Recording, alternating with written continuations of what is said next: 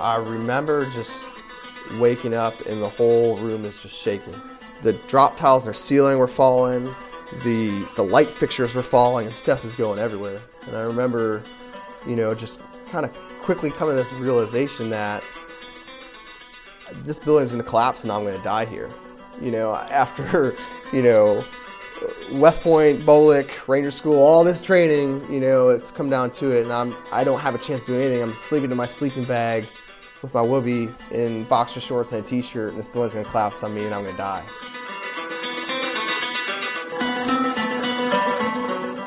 And that's when I first noticed really the extent of the damage. I mean, you walked out and it was like Mad Max.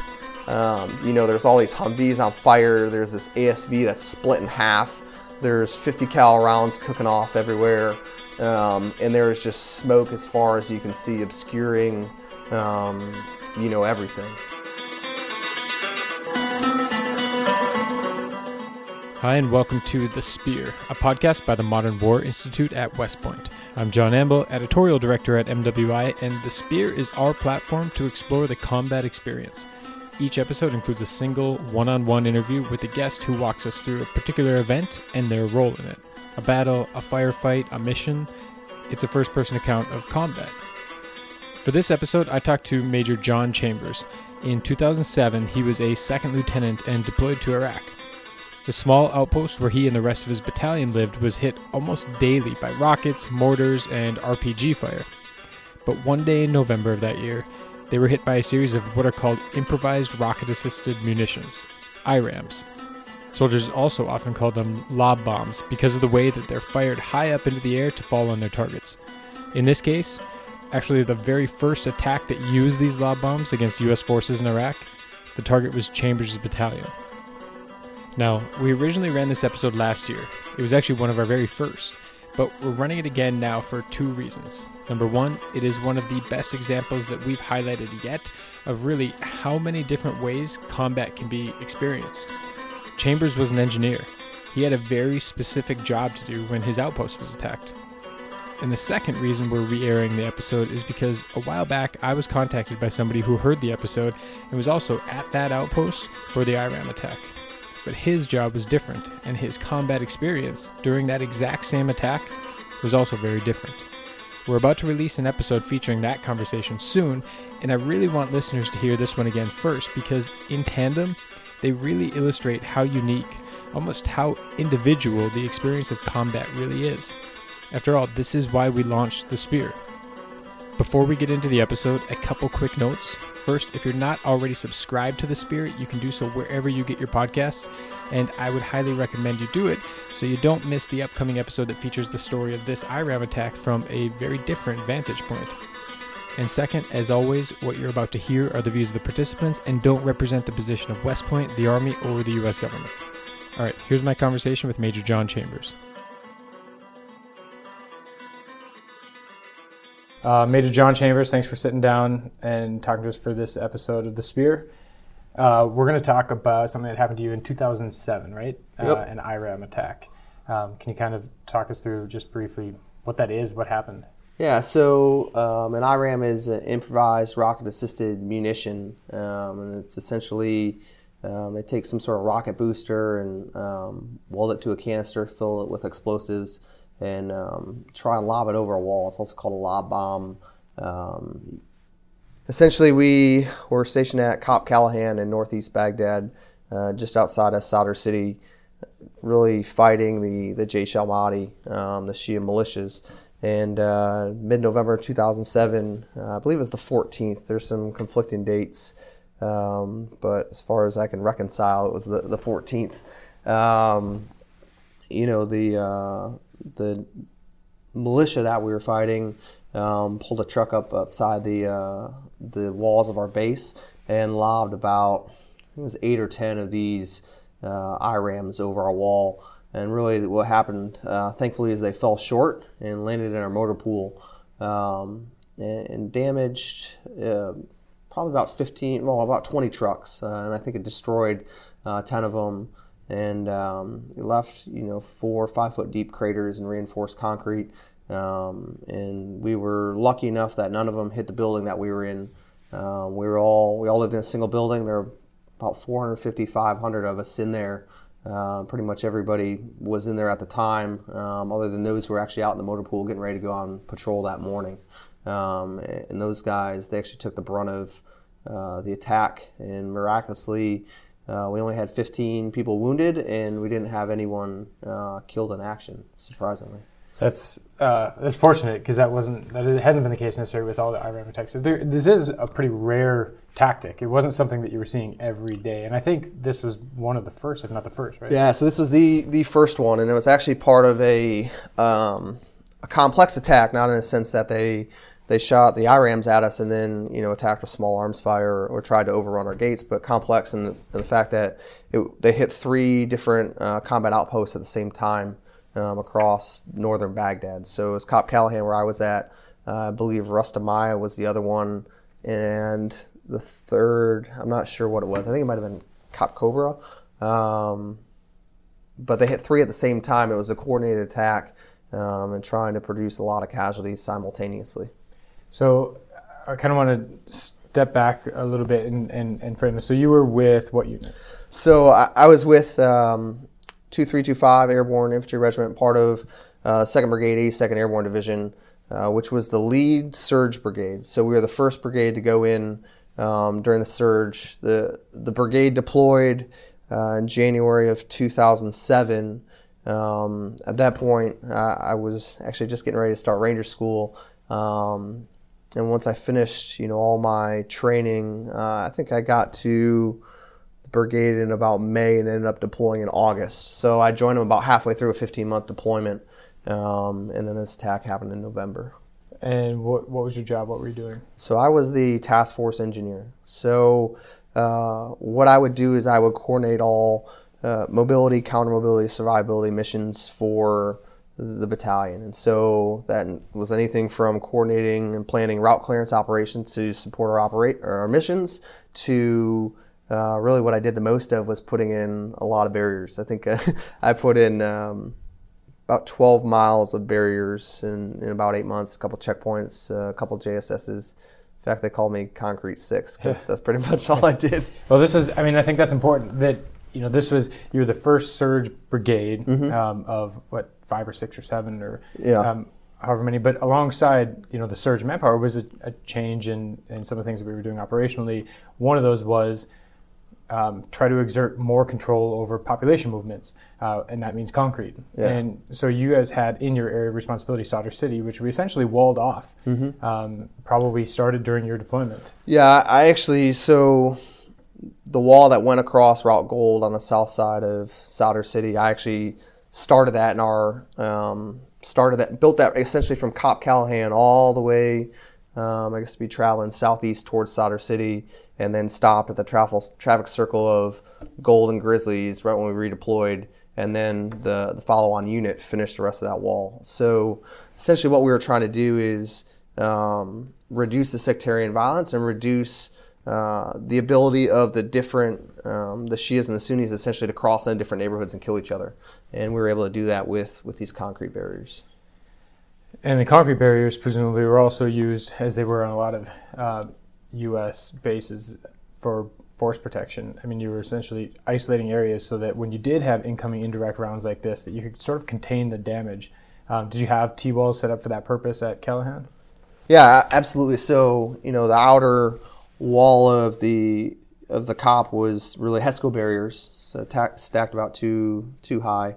And then inside, breaking up where all the vehicles were stored from the HLZ, from the ammo supply point, all these different areas. We had various T-walls and Texas barriers, different types of barriers to prevent that. And then we actually had an inner wall I believe we had an inner perimeter of T-walls actually around the physical building. So when we walked out to use the restroom or go to the shower, we didn't get shot by a sniper or take a mortar round, because we got mortar pretty much every day when we were there. Maybe not every day, but every other day would take mortars or RPGs into the building where we were at. So at this time, Baghdad before that had been, in some ways cosmopolitan, but fairly diverse. In a lot of ways, kind of planned, because Saddam would essentially relocate certain communities. Well, after Saddam Hussein's regime fell in 2003, you had sort of sectarian violence that created these kind of homogenous neighborhoods. And I think at the time, one of the big priorities of effort was countering AQI, countering Sunni extremists. Mm-hmm. But in East Baghdad, and particularly this part that you're at, that's not the problem, so is it? Yeah, no. When as a young second lieutenant deployed, thought we were going to go to Iraq and fight Al Qaeda, and then I get there and I learn about these guys named Jaish al-Mahdi, and I had no idea. Actually, in fact, it took me a day or two to figure out what JAM was. Everybody was talking about we're fighting JAM, and I was like, who the heck is JAM? What are we doing here? But really, at that time, it was the height of the sectarian, violence, the civil war, and so just south of our area of operations was Adamiyah, which was the Sunni stronghold, really, one of the heart of AQI, northern Baghdad, and then we were controlling, at least my battalion was controlling the Shia side. So our brigade owned both. We were in charge of the Shia and they were in charge of the Sunni, and trying to, really reduce that violence in Baghdad and keep them away from each other. So you get there in August 2007, join your battalion. What's it like at Cap Callahan on a day-to-day basis? What are the primary threats? Is it indirect fire? Is it IEDs? Yeah, so a whole smattering of things. Really, if you want to talk about Cap Callahan itself, the threat was indirect fire in RPGs and snipers. And then once you got out into our area of operations, you had the main threat was explosively formed penetrators, EFPs, which were a hallmark of the Shia militias, as opposed to the deep buried IEDs that you would find in Sunni neighborhoods. We had EFPs and snipers, so it was rare that we actually had force or engagements that lasted any length of time. It was an EFP here, a sniper here, and really kind of just trying to disrupt our operations as opposed to fight us. So on the COP, you're being hit every now and then with rockets and mortars. How often is that happening? Yeah, so I'd say there were a couple big attacks before I got there. There was one where they direct laid, I want to say it was 120, 122 millimeter rockets, fired about 20 of them at the COP. We took some casualties. So I guess the spectacular attacks, there was that one. There was one in the IRAM attack in November, and then after we left, there was another IRAM attack. So those happened, let's say, every 6 months or so. But we took indirect mortar fire probably once a day, once every other day, and then we would have RPGs maybe every 2 weeks or so. They would try and shoot the COP and hit something. And so, what that meant for us living there is we couldn't go outside without our body armor. There was no doing PT. We had a small gym, and even the gym was somewhat exposed, so you're taking a little risk going up there to get a workout in. And really, inside the COP, everything was blocked up. So we had no windows, no light inside. It was just this enormous, it was actually an old shopping mall that we lived in. This felt like an enormous building. It's not a shopping mall in the sense that what most Americans would think of, right? But no, it was called the Shop Market before we moved in. They took it over in, I believe it was February of 2007. And it was about 4 or 5 stories tall, relatively small footprint. And we had about 450, 500 people living in there, all in tight quarters. Yeah, it sounds like it. So the rockets and mortars are a fairly frequent occurrence, at least in 1s and 2s. Presumably you didn't have a CRAM at Cap Callahan that was going to give you advance warning of, and even if on some of the bases that did have it, more often than not, when you heard it, there wasn't anything coming in, and when something did come in, you didn't hear it. So you just are waiting, and you hear an explosion. Is that like yeah, pretty much. And it was funny because we had this giant antenna on top of the building. First off, we were one of the biggest buildings in the neighborhood. Then we had this giant antenna on top, and so we used to joke that that's always what the insurgents used to aim their mortars. It was easy to see us. And no, there really wasn't any warning. I mean, it usually happened during the day, rarely at night. You'd be in there, and all of a sudden you'd start hearing mortars going off. And I actually remember one time a mortar landed on the roof and didn't detonate. And after the attack was over, the rooftop NCO found this mortar and was like, "Hey, we need to get EOD up here to take care of this." And we're watching it on our security cameras, and EOD's going up to do the controlled detonation. And I remember doing in my mind where this mortar is loaded or landed that they're going to blow up on our roof. And I realized it's literally above my head. And so I was like, I hope this roof holds, but that was, not a big deal. That's something we dealt with every day in the building. Held up pretty well, at least against, small 60s, 81 millimeter mortars, stuff like that. So how was the IRAM attack in November different? So the IRAM attack was different because of just the scale and the magnitude. You're not talking small 60 millimeter mortar rounds. You're talking about giant canisters filled with explosives that are putting, 4 to 5 foot deep holes in reinforced concrete. And they did significant damage to our vehicles. And when the attack happened, and how it really differed from the mortars is the scale, the complexity, and really the amount of damage that happened. So instead of these, little 60, 81 millimeter mortars, it was, these canisters filled with a significant amount of explosives that's leaving, 5 foot deep craters and reinforced concrete out in our motor pools. What was the typical damage if you got hit by a 60 or an 81? Not a whole lot. I mean, maybe someone would get shrapnel, or it may just, all our trucks were up armored, so it may just, nick them and cause some cosmetic damage. If they got lucky, they take out a porta potty or something like that. Whereas these destroyed 1151 Humvees, it took an armored security vehicle and literally ripped it in half. And there were people if I remember correctly, there were people in the ASV when it hit, and they survived miraculously. And so it was just on a whole different scale. And additionally, just the noise or the feeling of it. So when it hit, that attack actually happened at 7 a.m. So I remember I'd been out all night putting in barriers, slinging some concrete, and I probably got in. I usually get in around 4 or 5 in the morning, go to sleep for a couple hours, and then get up and do all the stuff I needed to do to prep for the night and to do all my duties as the engineer. And so I probably got to sleep about 4 or 5 in the morning. I was asleep in my cot. We had an interior room, and so it was myself and a couple other lieutenants and captains lived in there, but there were only 2 of us at the time, myself and Lee Kennedy. And I remember just waking up and the whole room is just shaking. Like, you hear people talk about an earthquake and it's like a snow globe and they take it and shake it around. That's what I felt like. I mean, the drop tiles in their ceiling were falling, the light fixtures were falling, and stuff is going everywhere. And I remember, just kind of quickly coming to this realization that, this building is going to collapse and I'm going to die here. After, West Point, Bolick, Ranger School, all this training, it's come down to it, and I don't have a chance to do anything. I'm sleeping in my sleeping bag with my whoopee in boxer shorts and a t-shirt, and this building's going to collapse on me and I'm going to die. And so thankfully the building didn't collapse any further than that. And we were kind of, pulling some of the debris off of us, and I look over at Lee and we're like, we're good. All right, good. So what do we do?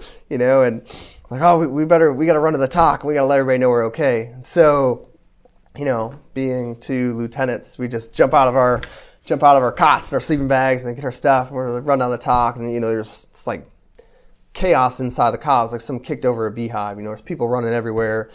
I remember we get to the TOC and we ran through the door, and I don't know what it was, but when we came through the door, everyone stopped and looked at us.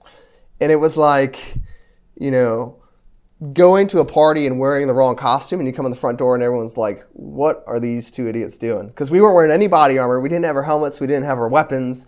Everyone in there's all kitted up. And we immediately just look at each other. We're like, we were so dumb. We probably should have grabbed that stuff. So we checked in with S3. We're like, hey, we're here. We're good. We're going to go back and grab our kit. And the attack actually came in 2 waves. And I don't remember when the second wave came, but I know when we moved to the TOC was sometime between the first 4 or 5 hit and when the second 4 or 5 hit. And so, something else happened.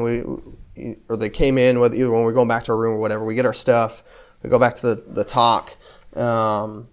And we get there, and it seems like things have really at least died down. They're not going to bring dismounts at us. It's not an complex attack in the sense that they're going to, give us indirect fire and then come in with soldiers. So it seemed generally that it was over. And I remember the battalion commander, then Lieutenant Colonel Richard Kim, looked at me and he said, I was second lieutenant, he said, is this building going to fall down?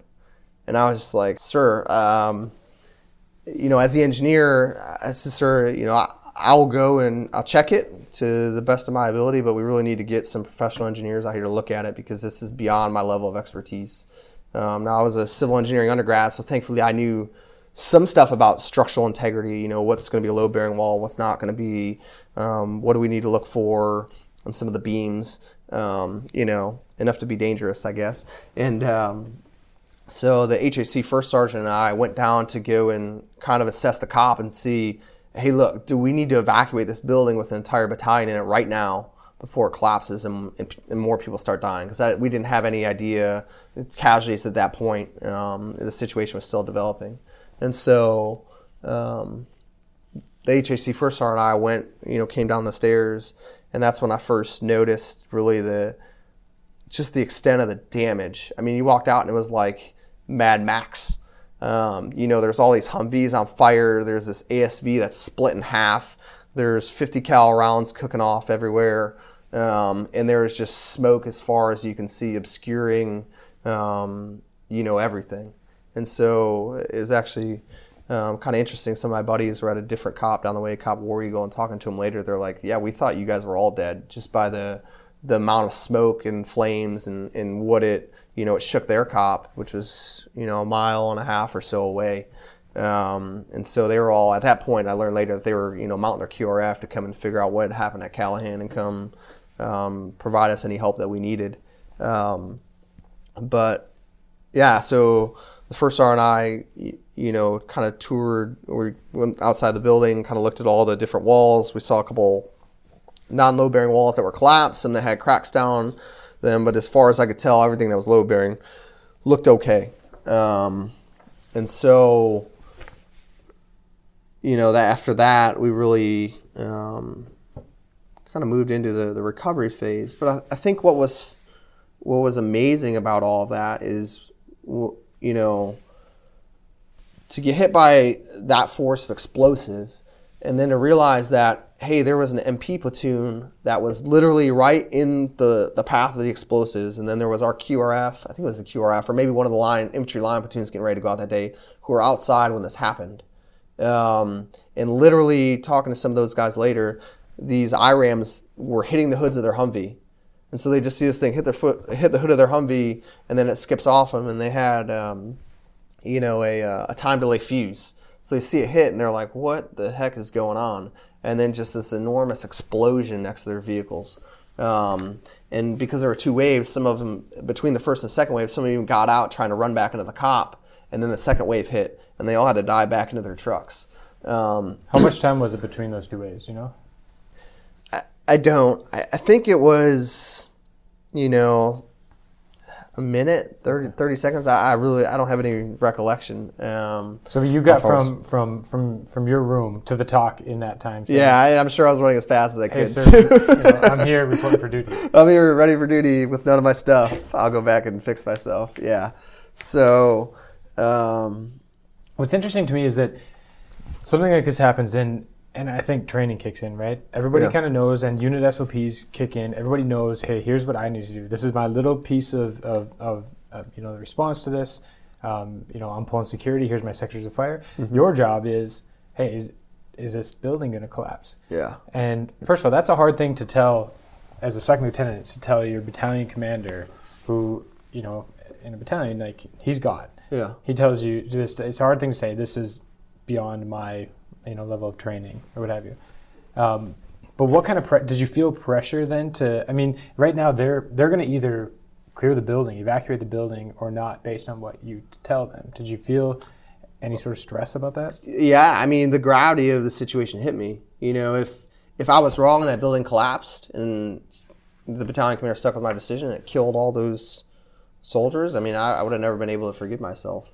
So there definitely was some pressure, or absolutely was. But, I went out and did, the best I could do, what I've been trained, and tried to pull back on, anything I'd ever learned about engineering, either here at West Point or in the career course, and just kind of evaluating it. And I was able to come back and tell, White 6, hey, sir, I don't see any major structural damage. There's no, columns that have significant damage. We don't have any, beams that are falling off. It looks like we're okay. Now, I don't know how that assessment would have changed or how I would have been able to make that assessment if the building had actually been hit. So we were lucky in the fact that all of those IRAMs fell short of the building. And that's why we had really minimal casualties given the magnitude of the event. So yeah, absolutely, it was nerve-wracking. And then you run around, everything's on fire, and you're trying to figure out if this thing is going to fall down. Why do you think these guys decided to switch tactics? And they had been hitting you with rockets, mortars, RPGs, those things. Why do you think one day they said, "Hey, let's get them with an IRAM"? Yeah, so I think they realized or understood that the mortars and RPGs were really ineffective, against that building, and so they really, all they did were really just an annoyance to us. And I think November 2008, it was clear that the surge was starting to work. We were walling off all their neighborhoods. We were able to, bring violence down. And I can't remember when exactly it was that General Petraeus was testifying before Congress halfway through the surge, but I think it was around that time. Yeah, I think in September. Was it September? Yeah, I think it was September was what I was thinking. But it was clear that the surge was starting to work or starting to make progress. And so my personal opinion is if they would have hit our building and killed, 50, 100, 400, 450 paratroopers, that would have been a significant impact on the domestic political situation back home. So it would have had strategic level effects, but either hitting Cop Callahan, which is probably the best target given we're a small footprint, a pretty large building that you would think would be easy to hit, and 400 or 500 people inside at one time, as opposed to the other cops. Rest of I think was pretty spread out, and some of the third one that they hit. And so I think they were really trying to achieve that strategic effect to see if they succeeded in their attack, would that change the strategy of the United States? And even short of that, they still were able to, even though they didn't bring down the building, they didn't kill a single U.S. soldier, they still were able to create at the time, some pretty high production value and pretty terrifying propaganda images of showing these things exploding. And I mean, explosions themselves are massive, and they put it to music, and it does have a certain resonance. It sends a message. Look what we can do. We can reach out and touch them with this massive amounts of firepower and violence. Did it have that effect? Did it change the mentality of okay, we're a little bit more vulnerable here now in the COP, where previously we had thought this is our safe place? I don't know. I honestly think it just pissed a lot of the paratroopers off. You're gonna take a shot like that at us, then we're gonna come back and take it to you. But what was interesting is, if I remember correctly, the local nationals were supportive of further force protection measures that we took after that. So we had a major highway running past Cop Callahan, and we essentially were able to shut that down with their support.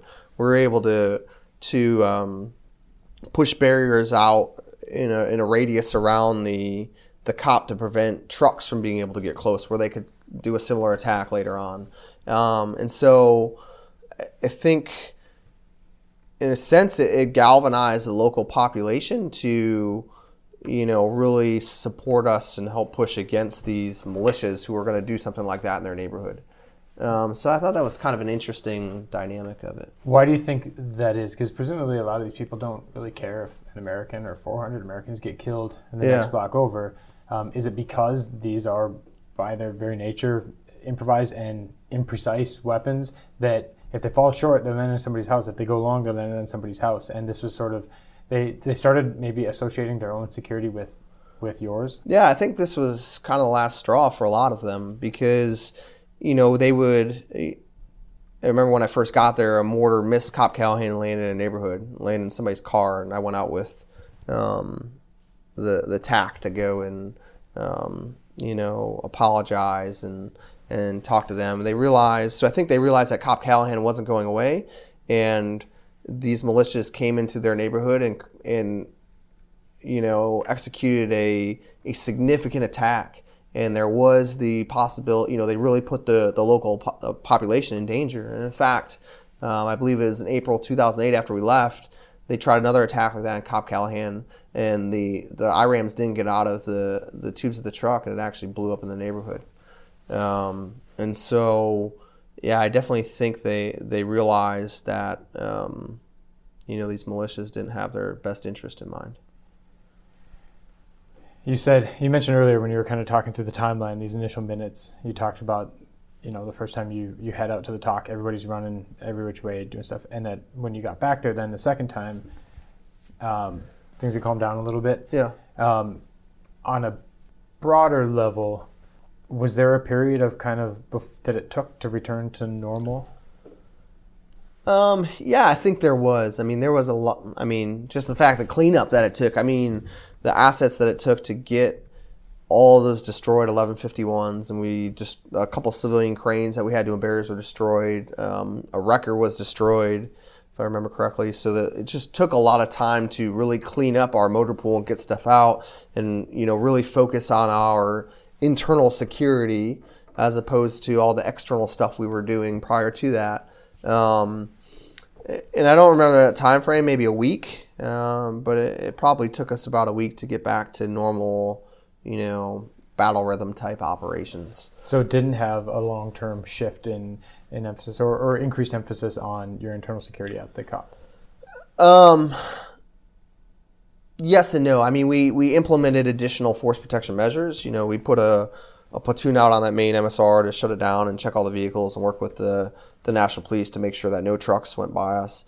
We went out and we would do more, dismounted patrols in the neighborhoods closer to the COP as opposed to pushing further out into our operational environment. But other than that, it didn't really have a significant impact, no.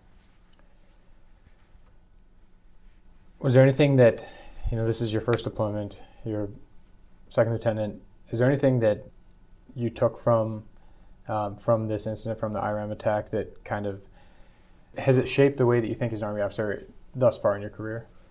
I think up until that point, I didn't really have an appreciation for the enemy per se, but the fact that they were able to resource, plan, and execute an attack like that really kind of gave me a higher understanding, or a better understanding of these forces that we fight and how they think and operate, and that you can never underestimate them.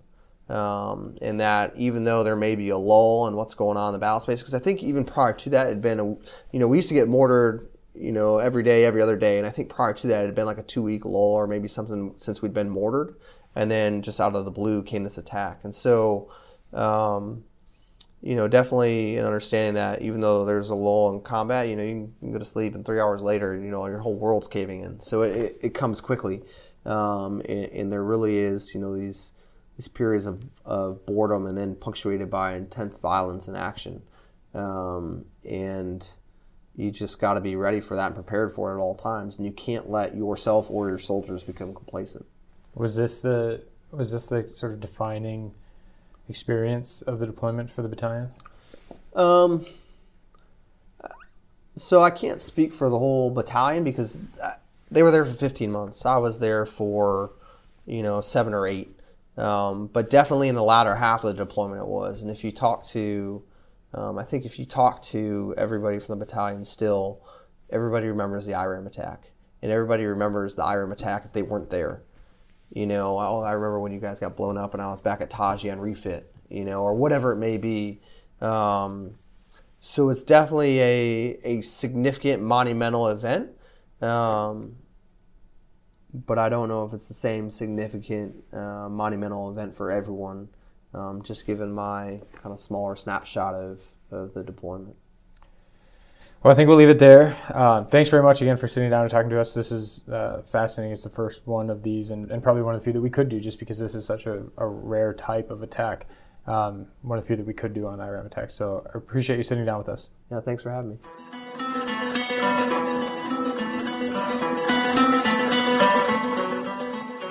Hey, thanks for listening to The Spear. Remember, you can find and subscribe to The Spear on iTunes, Stitcher, or wherever you get your podcasts. You can also connect with MWI on Twitter, Facebook, and LinkedIn, and check out the great new articles, podcasts, and more that we publish every day on the MWI website. Thanks again for listening.